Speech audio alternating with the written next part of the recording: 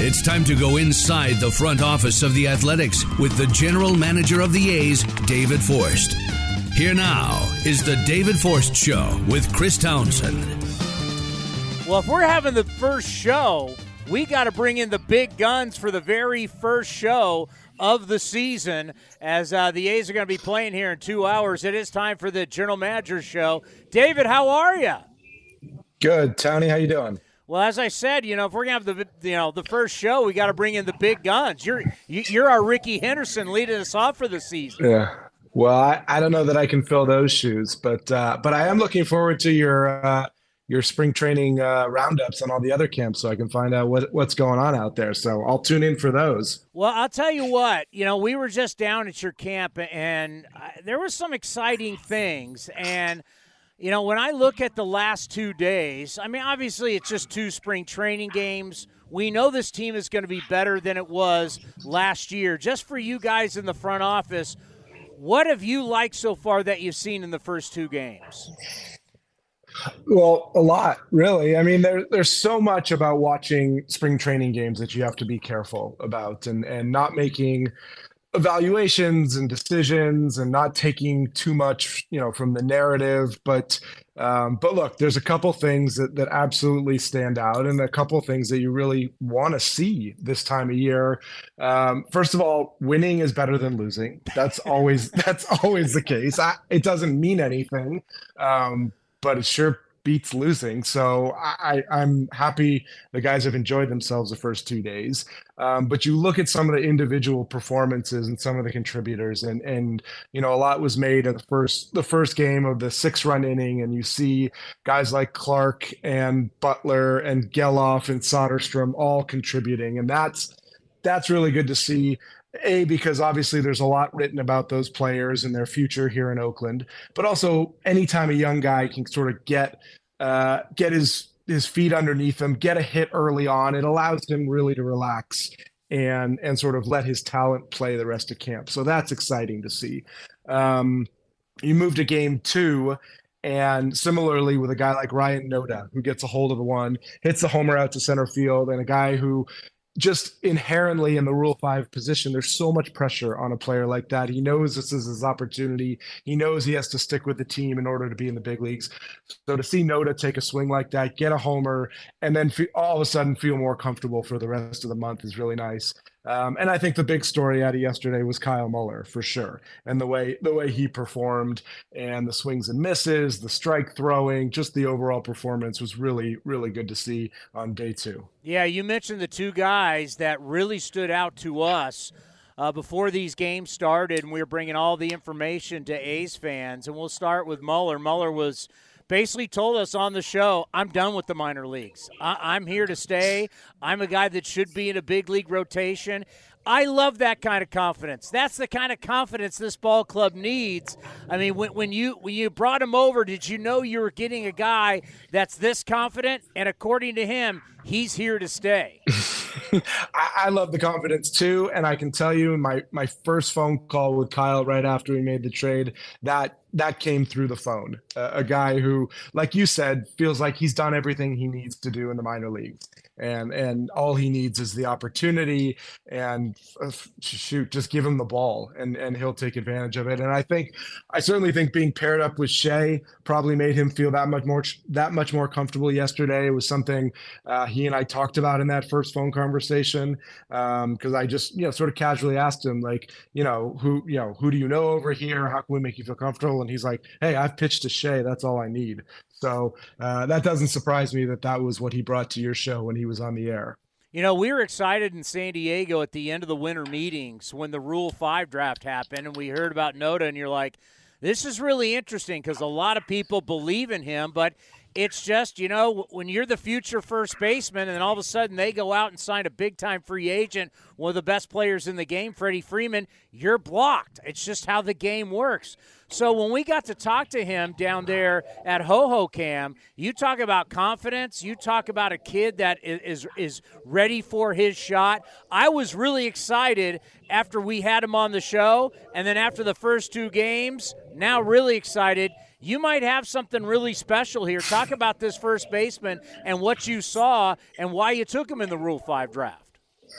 Yeah, he's brought his own confidence here, to be honest. He has not been shy. He'll talk to anyone who's standing around him in the cage, in the clubhouse. He's excited to be here. And I said at the time in San Diego when we made the pick, there's a combination of power and plate discipline here that we really believe plays in the big leagues, and he just needs that opportunity. And yeah, you're right, he was blocked in a really good system and a really good organization with the Dodgers, and there's a long history of Rule 5 picks who just needed that opportunity. So hopefully this is what Ryan needs and what worked out for him.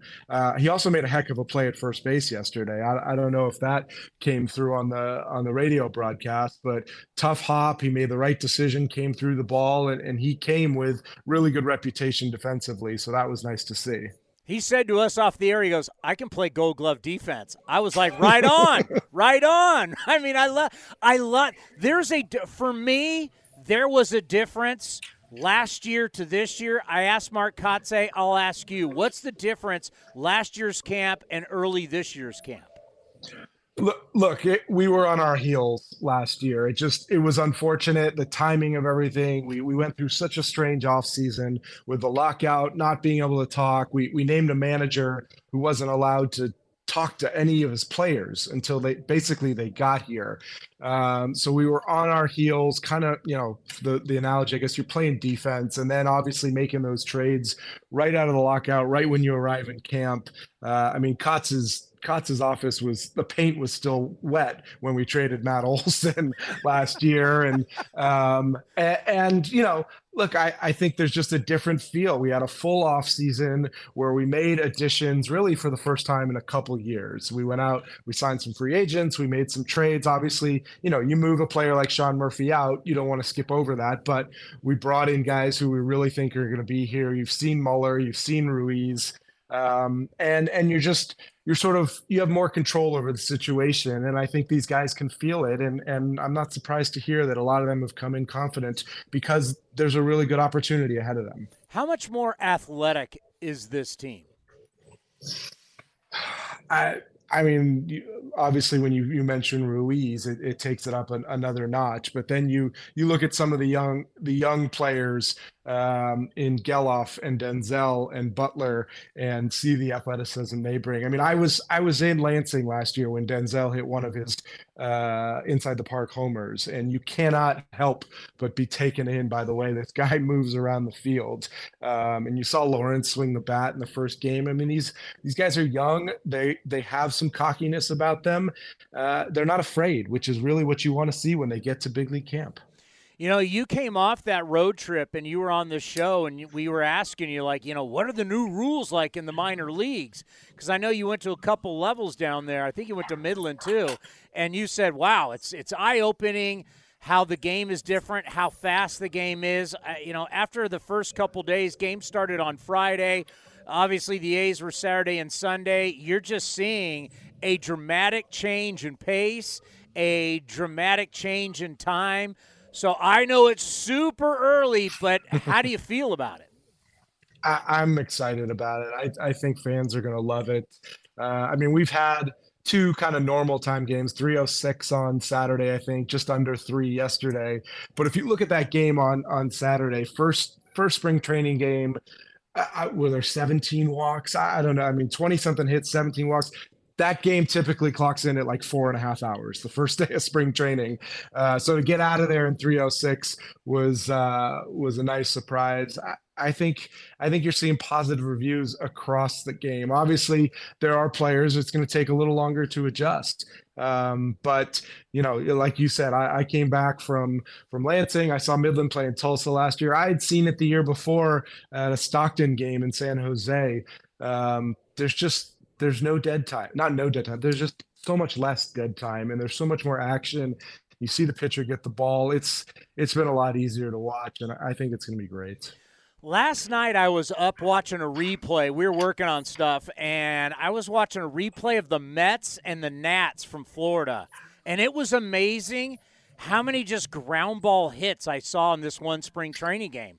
And Ron Darling, who is on MLB Network but also does the Mets games, was talking about it like, wow, this is kind of something we haven't seen in a few years. Ground ball base hits, kind of going to be back in vogue. Yeah, I mean, I think we'll have to wait to the season to see the real effect. I mean, right now, obviously, you're not doing much positioning at all in spring training. You got a lot of young players, a lot of prospects who you don't have the full data on, and you're just worried about getting guys out there. So there'll be more positioning come the season. Obviously, it won't match up to what we've shifted the last couple of years, but yeah, I mean, you hit the ball hard on the ground now. It's got a real chance to get through. When I think about competition, everybody likes to talk about competition. Everybody says there's competition in camp, but I got that sense there is a lot of competition. I think you got competition. I mean, if Kevin Smith keeps hitting like he did at the end of last year, I know what you want at the beginning of the year, but at the end of last year, if he hits in camp, I think there could seem to be tough calls, but isn't that a great thing that we're looking at competition for the starting five of your staff, outfield, infield? Talk about how there truly is competition going on right now. Yeah, you're absolutely right. I mean, it goes, both position players and pitchers. I think there are decisions that still are yet to be made over the next 30 plus days. So I think that's healthy. I think, we sort of hesitate to really make long-term decisions during the spring. We talk about, making decisions that aren't necessarily irreversible.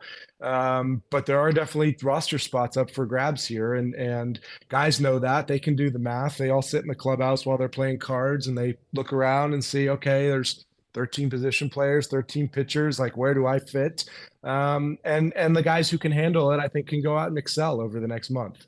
We were listening to Buster Olney's podcast, and he had A.J. Preller on, and A.J. Preller, obviously, and the Padres have made a lot of news, but the news that he made was talking about these pickup spring training basketball games, and you're wondering why the A's have certain relationships with certain teams, and he's mentioning the guys who are playing in these games, and all of a sudden, bang, your name pops up. You've been playing hoops with these certain GMs. Please tell me you were mopping up on these guys. Well, AJ's a pretty good player and still plays, from what I understand, just about every morning now. So no one mops up on AJ. I can say that. But yeah, I mean, when we were all a little bit younger, Chris, we would be out there playing hoops. I don't know that my back could handle it anymore, but there was a good group out there for 5-10 years. Actually, when Bobby Evans was with the Giants, he was kind of in charge of finding the gym down here, and AJ was in that game. Thad Levine, who's with the Twins now. Farhan played.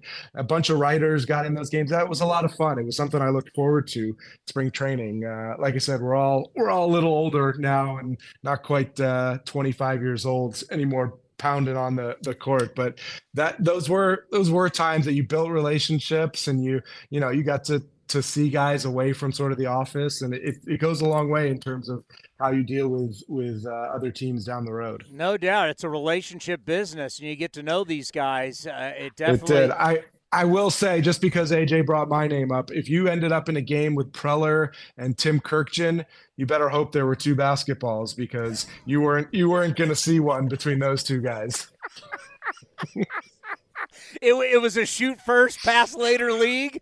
It kind of was, yes.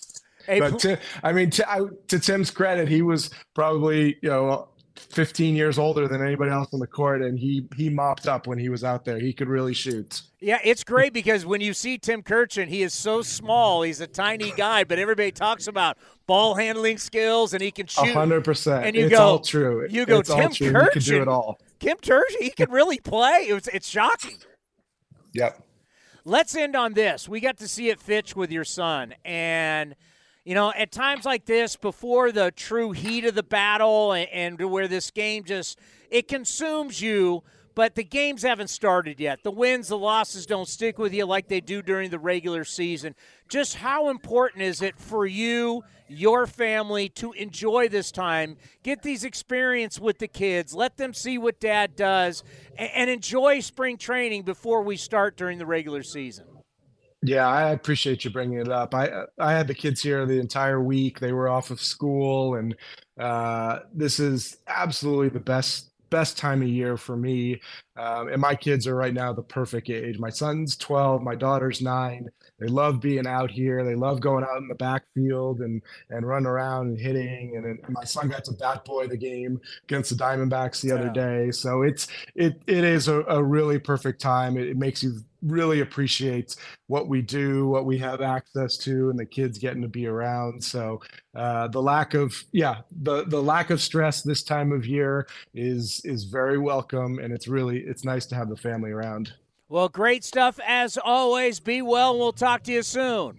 All right, thanks, Chris. David Forst, the general manager of the Oakland Athletics. This has been a presentation of the Oakland Athletics.